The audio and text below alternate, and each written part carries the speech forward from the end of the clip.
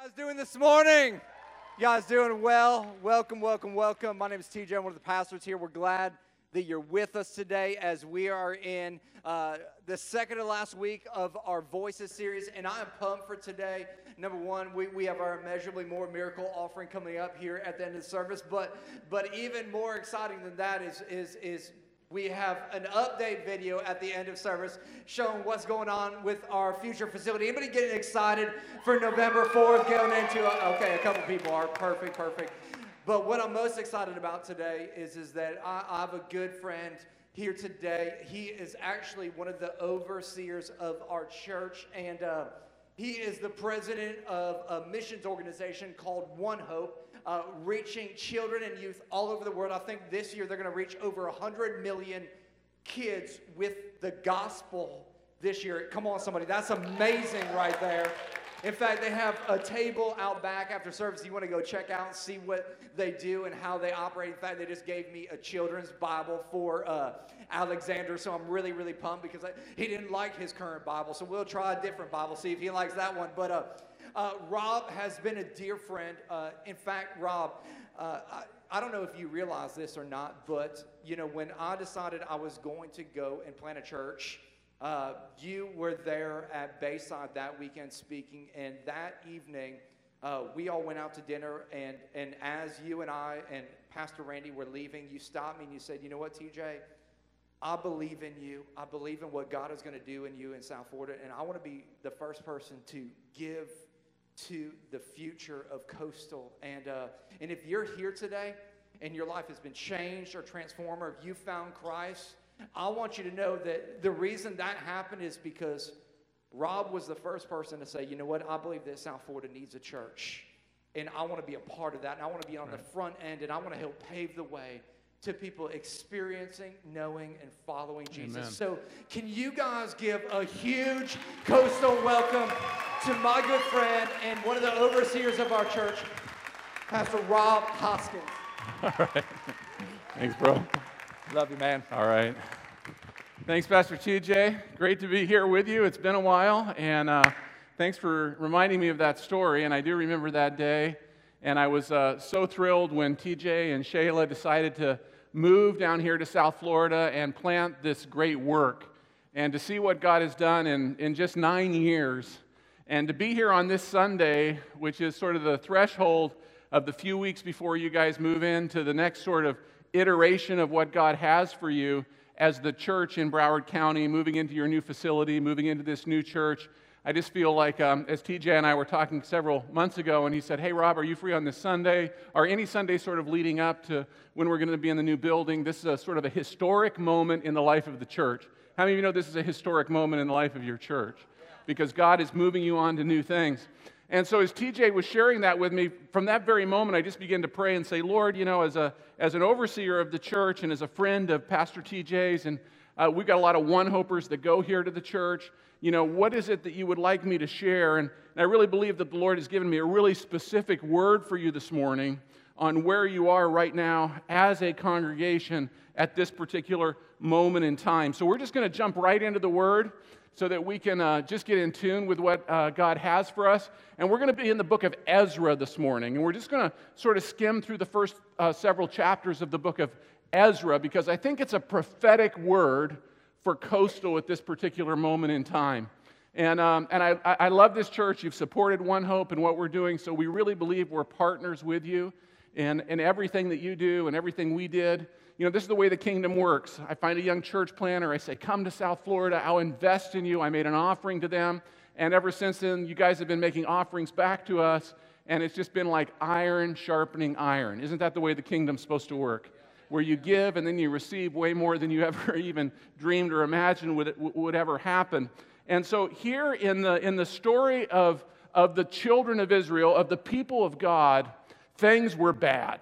I mean, here Israel has been taken into captivity. Because of Israel's turning their back on God, because of their sin, they've suffered the consequences. And so this mighty empire called Babylon comes in. It destroys the city of Jerusalem. The temple, everything, the walls, everything is torn down. They actually take the last king of Judah, they pluck out his eyes, they kill his sons, and they lead him 700 miles like an animal back to Babylon so that the Babylonians can show that they've made a mockery of the nation of Israel.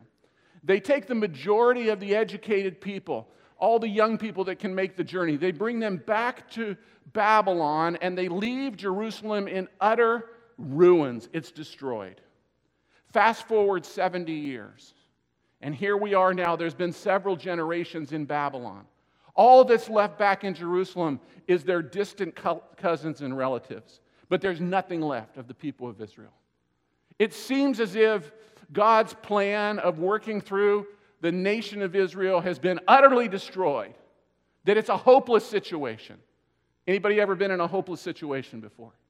No matter what's going on, it doesn't seem like there is an answer anywhere for us. This is the way the people are feeling in Israel. People of Israel are feeling in Babylon at this particular moment. And you would think at this time that God would stir the heart of one of these Israelites and give them a fresh new vision. But there's no vision coming even from the people of God themselves. And here in the book of Ezra, in the first chapter, we actually see that God intervenes on their behalf. Listen to what it says in chapter 1. In the first year of King Cyrus of Persia, the Lord fulfilled the prophecy he had given through Jeremiah. He stirred the heart of Cyrus. Now that's important, to put this proclamation in writing and send it throughout the kingdom. God actually stirs the heart of the most powerful man on the face of the earth, who's a pagan, who has actually been instrumental in destroying the people of Israel. God stirs his heart in order to bring about the revival of his people. He stirs the heart of Cyrus and to make a proclamation that the children of Israel should go back and start rebuilding Jerusalem. Then we fast forward a little further on. Then God stirred the hearts of the priests and the Levites and the leaders of the tribes of Judah and Benjamin to go to Jerusalem to rebuild the temple of the Lord. You see what's happening? First, God stirs the heart of this pagan ruler. He stirs the circumstances that are going on in society, in life, in culture to bring about his destiny and what should truly be the place of his presence through his people in the earth. Right? This is what the people of God, the people of the nation of Israel, the temple represented. It represented the worship to an almighty God, the word of God being planted and a witness to the entire world. And it seemed like that vision of the worship, the word, and the witness were dead. But then God says, no, my word will last forever. And so he stirs the heart of the king. And then all of a sudden, after the king's heart is stirred, then faith begins to arise in the hearts of the priests and the Levites, and then their hearts are stirred. They catch this vision, and they start saying, let's go back and build the temple of God. We fast forward to chapter 2, and it says there in chapter 2, in the 64th verse, so a total of 42,360 people returned to Judah. I mean, in a matter of a few short weeks, one man's heart is stirred. Then a few other people's hearts are stirred. And then, just in a matter of weeks, when fresh vision comes in, now 42,000 people say, let's go back to Jerusalem and rebuild the temple. I mean, this is a renewal. This is a revival. And this is the way God works. This is the way it worked in the One Hope ministry. My dad had a vision.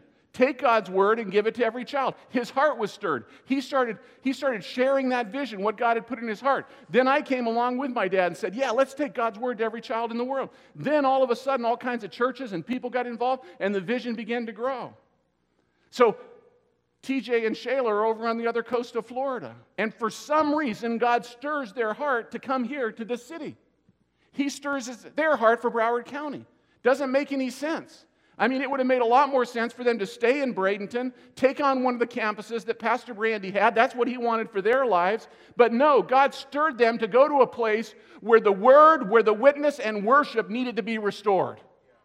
And they began to share the vision with some of you. And then a few of you on that first launch team came along and said, our hearts are stirred. And then all of a sudden it says 42,000 people. How many of you want to believe for 42,000 people here in Broward County? That can happen. That's the way God's Spirit works. So now we have these 42,000 people who make this treacherous journey. You know, it just takes a verse here and it says, then they went back. You know what going back means? I mean, there is no airplanes, there is no trains taken, there are no buses. All there are is some stinky mules and your feet to get you 700 miles back to Jerusalem.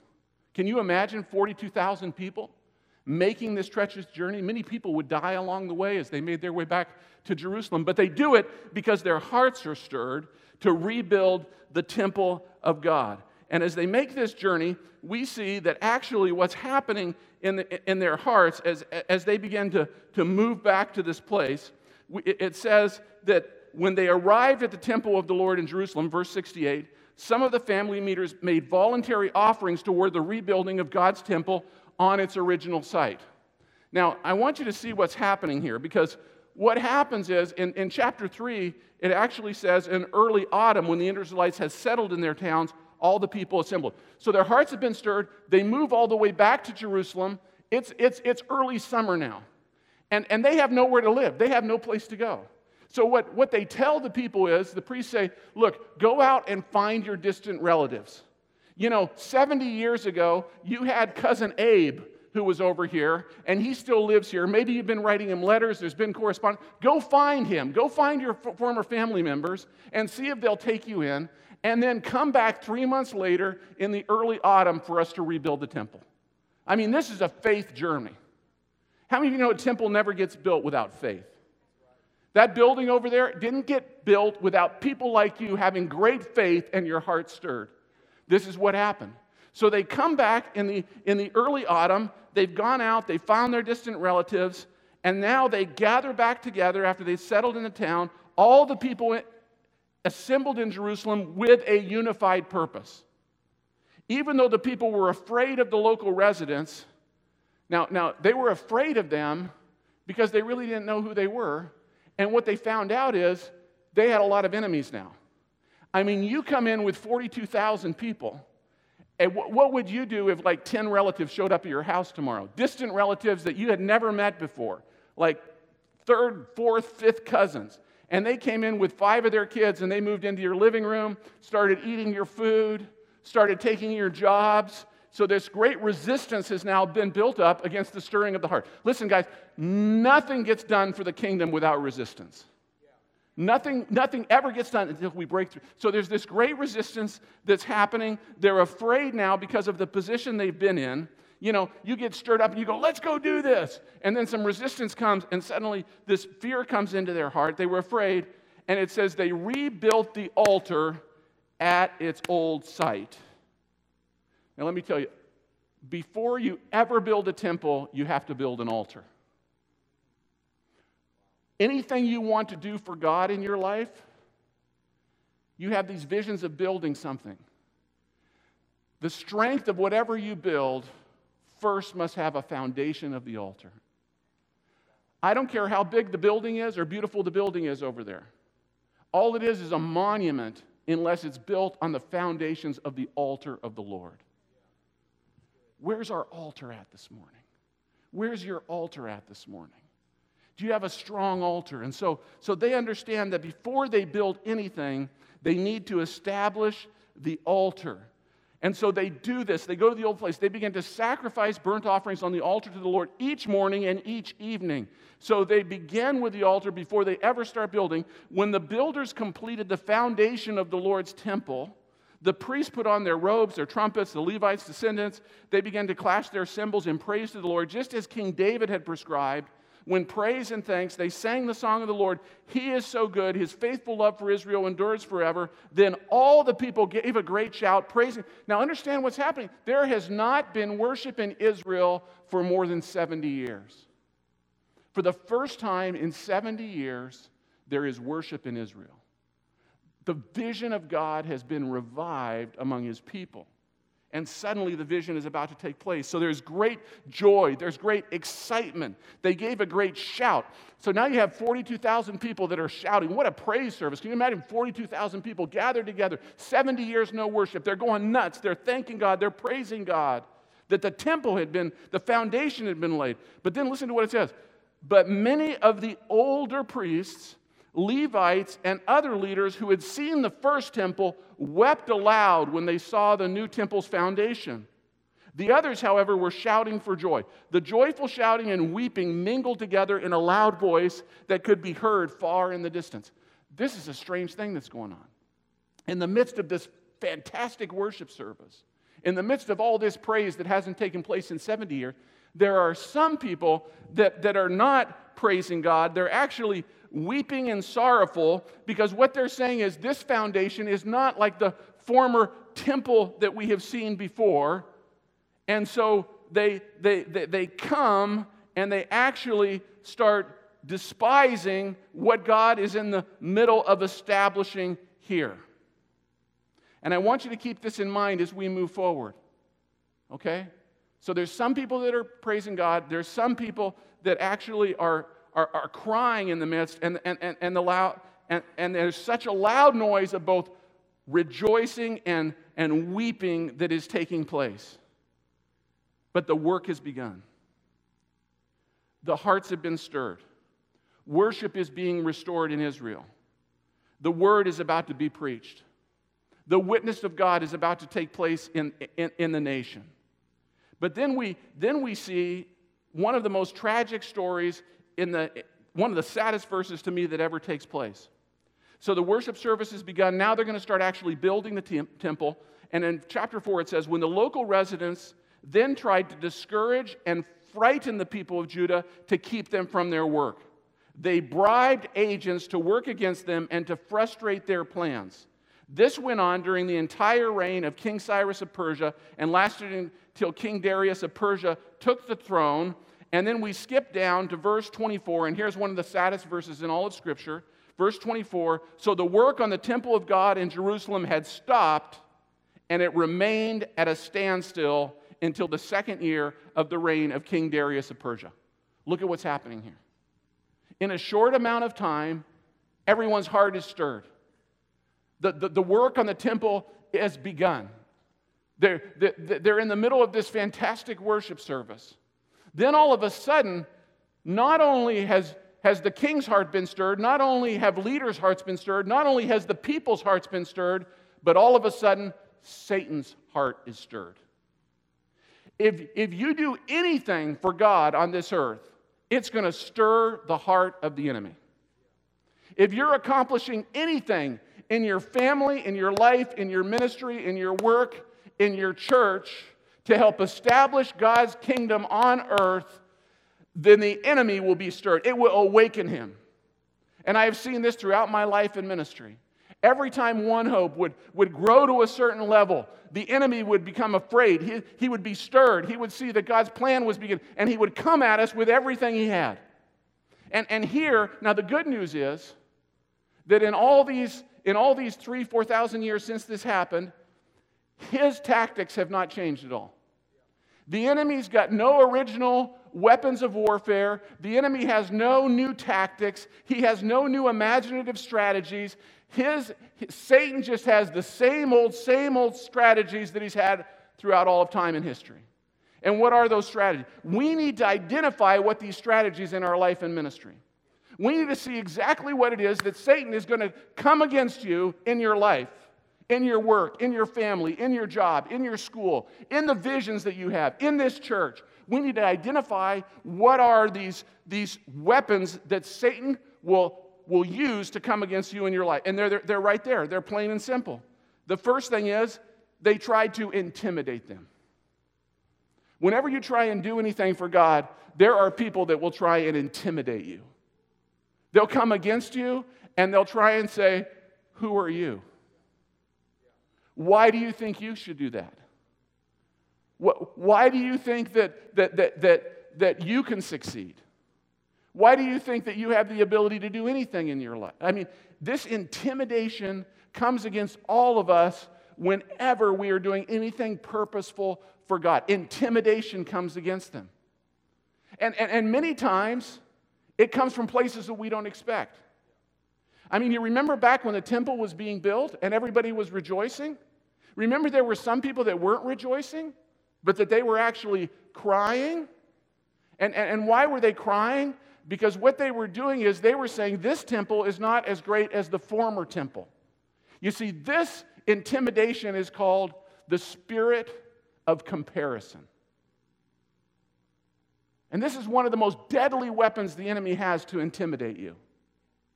You know, no matter how much you do, no matter how much you succeed, no matter what you accomplish, the enemy will always try and come and say, oh yeah, but look at what they're doing. Look at their temple. Look at how much. Now, what we need to identify, but we don't have time to completely unpack this, but let me tell you, those people were living under a false illusion. The comparison wasn't even true, right? I mean, do the math. It says, this is not as great as the temple we saw. Well, dude, how old are you? We've been gone for 70 years. You were young enough to make this journey. They didn't take any old people with them on the trip. So you weren't even born at the time of the former temple. So you know what this was? This was Babylon gossip. This was people that were back in Babylon living as refugees, and all they could do was talk about how great Jerusalem used to be, how magnificent the temple was before. And in their minds, they had built up these structures, and they had this vain imagination, and they were comparing reality to false illusions. And this happens to all of us. We're trying to live up to false expectations, maybe that our parents put on us, or that other people put on us, or our brothers and sisters put on us, and understand that this intimidation and fear and comparison was actually coming from inside the household of God. I mean, did you guys actually know that there's actually gossip inside the church? That there's actually intimidation that comes from other people within the kingdom? I mean, because Satan loves to get into our business. He loves to use these weapons of warfare against us to stop the work of God moving forward in your life. And that's exactly what's happening here. There is this intimidation that we see, this spirit of intimidation that comes against the children of Israel that is incredibly effective at stopping them from moving forward with the work of God. What is the other thing that comes against? What is another weapon that we identify here as coming against the children of Israel? Not only they're intimidated, it says that they were discouraged from their work. There is this discouragement that comes over them. All of a sudden, there is a depression that sets in. I mean, they started with such zeal and life and vision, and then the circumstances of the reality around them, they began to grow discouraged. They had this great worship service, and then they had to go right back and move in with their cousins that weren't too happy about them moving in. You know, they had to listen maybe to someone saying, when are these people going to get their own place? You know, the realities of life began to be so overwhelming with us. And Satan wants us to grow discouraged by the circumstances of our life, that they become a weight on us and depression begins to set. Has that ever happened to anybody here? I mean, all of a sudden, things that you had a fresh vision for, I mean, even in your marriage, you had this vision of what your marriage was going to be like, and some of your other friends had marital problems, and they had issues, but when you got married, you weren't going to have any of those issues in your marriage. I mean, but then it was just like weeks or months into it, and all of a sudden, the honeymoon was over, you know? And you guys could move into that great new building with all this great excitement and zeal and enthusiasm. But let me tell you, after you've been in there several weeks, all of a sudden the same cares of life are going to come crashing in on you. And if you're not careful, the enemy will take a seed of discouragement and say, you know, it really isn't that great after all, is it? I still got to get up and go to work in the morning. You know? Those things that annoyed me about the people in church, they're the same people that are still there. Because we don't live in a perfect utopia. We don't live in the place of perfection. We are still here on earth in a spiritual warfare, fighting against this warfare in order to establish the temple of God in our community and our city. And spiritual warfare will never, he comes against them with intimidation. He comes against them with discouragement. And then he comes against them with bribery. I mean, they send secret agents back to the king, and these agents are used, and they try and come and they try and bribe the leaders to say, hey, look, we'll take care of you if you stop building this temple, if you stop doing that. And you say, well, man, these guys must have been really evil leaders to even be thinking about being bribed by the things of this world to stop them from accomplishing God's mission. You know what? It happens to every single one of us every day. Our hearts are so easily bribed by the things of this world. We start with these grand intentions of being a witness for the Lord in our community. But it becomes so easy for us to suddenly have our hearts bribed for the things of this world rather than the things of God. We get involved in the rat race of this American life, which compels us to try and keep up with what our culture and society says is important. So we want a bigger house. You know, we want more luxurious things. We want a bigger promotion. We want to build a name for ourselves. And so our hearts become bribed away from the things that are most important, away from our family. I mean, the greatest crisis in America, I think, today is that we've all gotten so busy in our lives trying to keep up. I mean, our kids are spending less and less time with their fathers and their mothers. Why? Because their hearts are being bribed away from what they know in their hearts is most important. My family, my God, the witness of Jesus on the earth. But it becomes so easy for us to be seduced. And that's what Satan does here. He seducts their heart. He bribes them away from the most important things. And then we come to this tragic scripture that says, and the work of God stopped. I mean, everything started with such zeal. In less than a year, 42,000 people have come and started building this foundations for the temple. And then Satan just throws his same 3 weapons against them, and in a matter of weeks, everything comes to a crashing halt. And you know how long this lasts? I mean, we have to go all the way to the beginning of the next chapter to realize that the work of God didn't start again. In the 5th chapter, it says, at that time, the prophets, Haggai and Zechariah, son of Iddo, prophesied to the Jews in Judah and Jerusalem. They prophesied in the name of the Lord. And then it says they responded by starting again to rebuild the temple of God in Jerusalem. You know how much time elapses between the end of chapter 4 and the beginning of chapter 5? 17 years. In a matter of months, with God's people in the right place, with their hearts focused on what He wants, they're able to move, build, begin again to restore God's plan for His people on earth. And discouragement and intimidation and bribery come, and in weeks the work stops and lays dead for 17 years. I'm talking about a real thing here. And I think it's important for us, as you guys move in to this next phase of what God has for you as a church, to make sure this doesn't happen to you. Because it can happen to anybody. It can happen to this church. It can happen in your marriage. It can happen with you and your kids. It can happen in your ministry. It can happen in your workplace. It can happen in the calling that God has on you. You can start with such zeal, and you can begin to do great things for God, and then these weapons can come against you, and everything can come to a standstill, and you can be derailed from the purposes and destiny of God and waste years of your life. So how do we prevent this from happening? It's really clear in the Scripture. God has an antidote for every single one of these oppositions that come against Him. You know what I noticed in that 4th chapter? Right?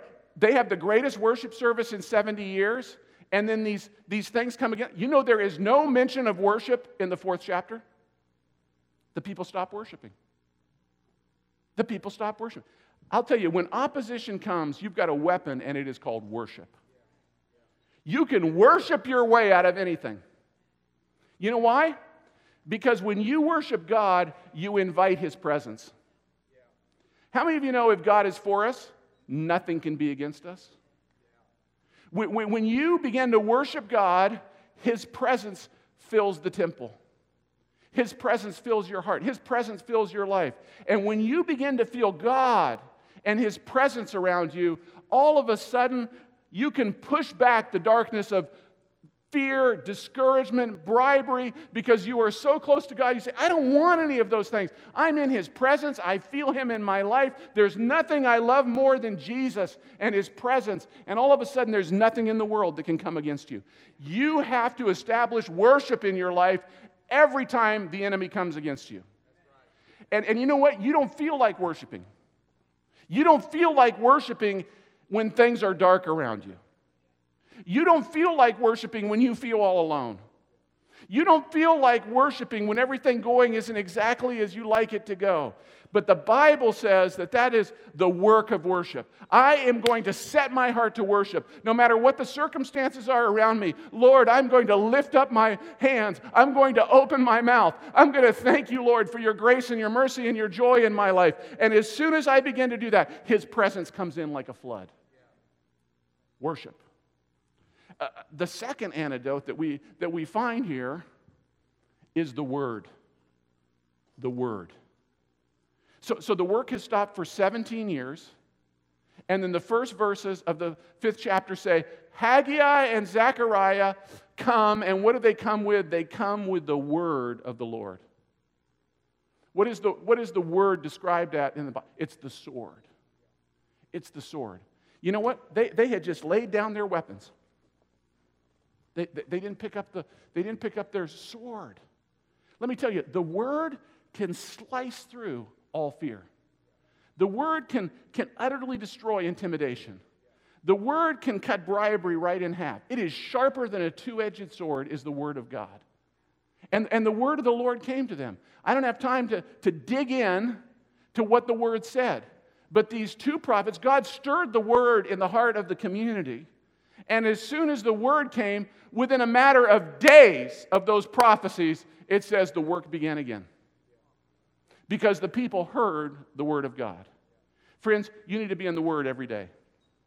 You need to be worshiping every day. You need to be in the Word every day. You need to have the discipline of studying and absorbing the Word of God. You should be in the Word every day of your life. And if you're not in the Word, then you have no weapons against fear, intimidation, and bribery. But man, when you have the Word of God in your heart, everything that comes against you, you got a word. Satan comes against Jesus Himself in the time of temptation to try and win the battle and destroy the work of Christ on earth. This great battle took place in the desert during Jesus' time of fasting in the desert, and he came against him with three things. What did Satan come against him with? Intimidation. Satan came against him with intimidation, with fear, and with bribery. I'll give you all this. He tried to intimidate him. He tried to bring fear against him. What was Jesus' response to Satan? Satan, it is written. Even Jesus Himself called upon the Word of God to destroy the work of Satan in His life. You think we're any better than Jesus? Man, we need the Word in our lives. We need the Word in our lives. And I don't have time to dig into the words that Haggai and Zechariah, all that they prophesied over the children of Israel. But I encourage you this week, if you're in a place where Satan has come against you with fear, discouragement, read those two chapters. Now, these two dudes are very different. I mean, Zechariah is like this poet prophet. I mean, he has this flowery language and everything is in metaphor. Like all the people, what is it, left brain, right brain? Which is which? Like the right brain is the real cerebral kind of fact person, and the left brain is like the artistic kind of well, Zechariah is that left brain kind, and Haggai is the right brain kind of prophet, okay? I mean, I've read Zechariah probably 100 times. I still don't understand what the dude's trying to say. I mean, and my wife just loves the flowery language and all. She's, oh, that's so deep. I'm just like, I don't know what he's saying.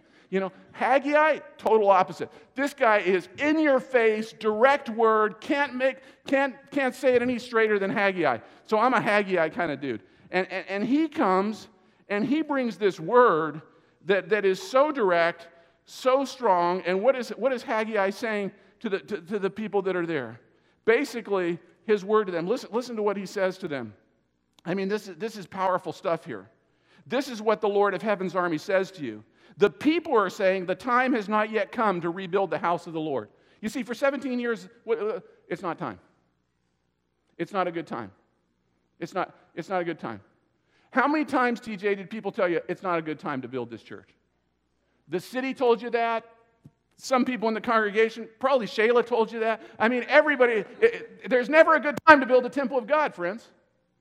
And 17 years, there has been, he says, they've been saying that to you. And then he asks them this really, brutal, convicting word. Why are you living in luxurious houses while my house lies in ruins? Woo, baby, man, that is, you see what happened? When those people made their trip, I did all the timeline on this. When those people said, we're going to leave Babylon, what did they do? There's a small scripture there that says they put in an order for wood in the cedars of Lebanon. And he told them, go back to your houses and come back in 3 months because we need to wait for the wood to come, is what they're saying. That's why they waited. So now the wood has been delivered. They start building. Fear, intimidation, and bribery come against him. They stop working for 17 years. And people started taking the wood and building their own homes.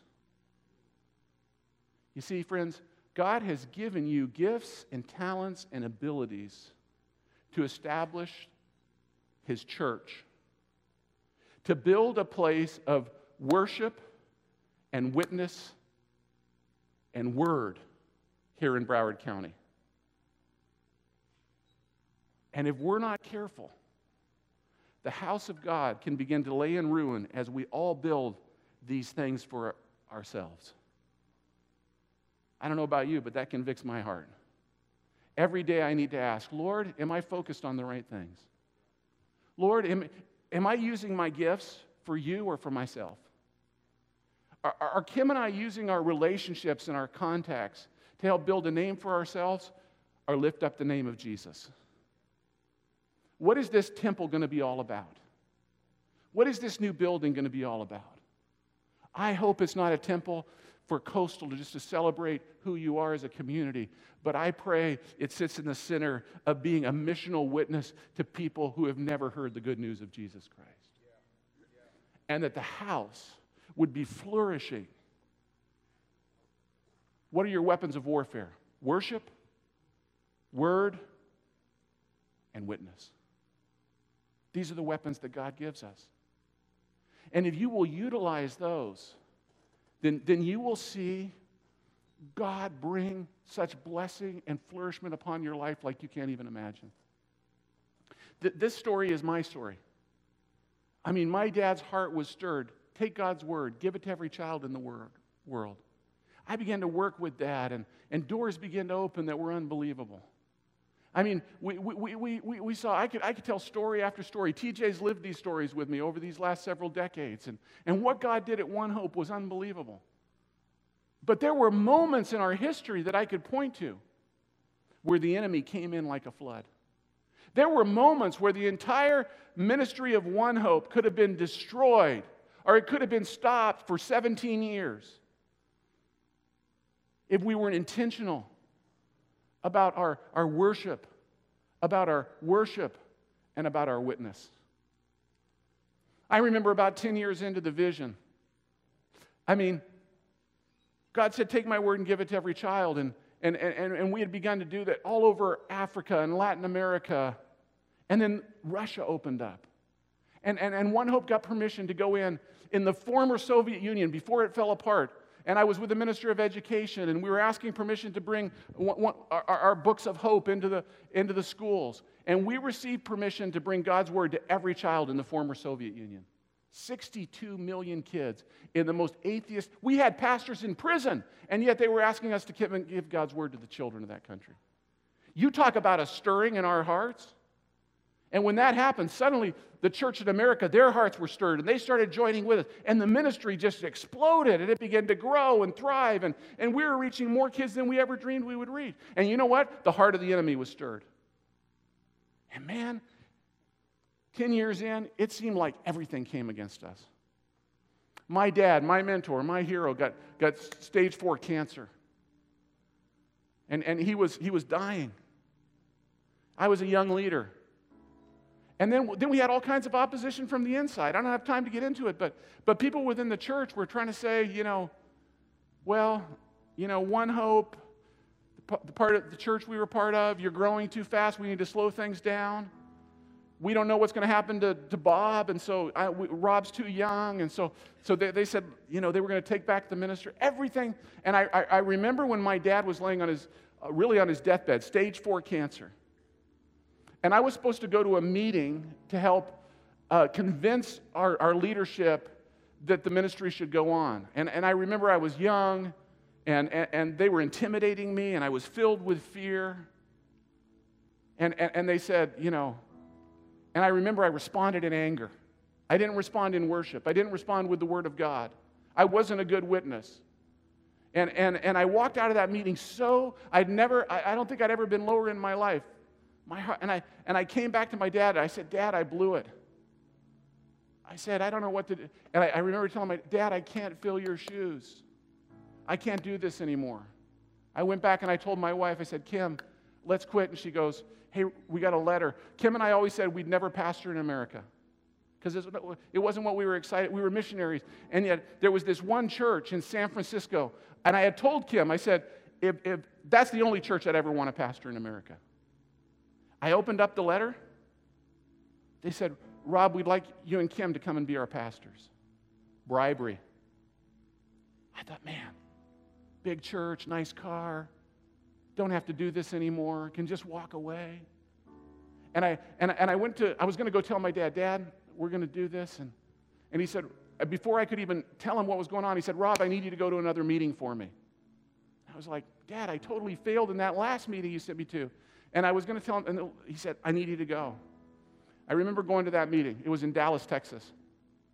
And it was at Wycliffe Bible Translators. And I knew that it was like a dorm setting. And man, I was trying to do Dad's work. I was trying to do my work. I was overloaded. So I called ahead and I said, look, I'm going to come to the meeting, but I said, I need my own room. And they said, no problem.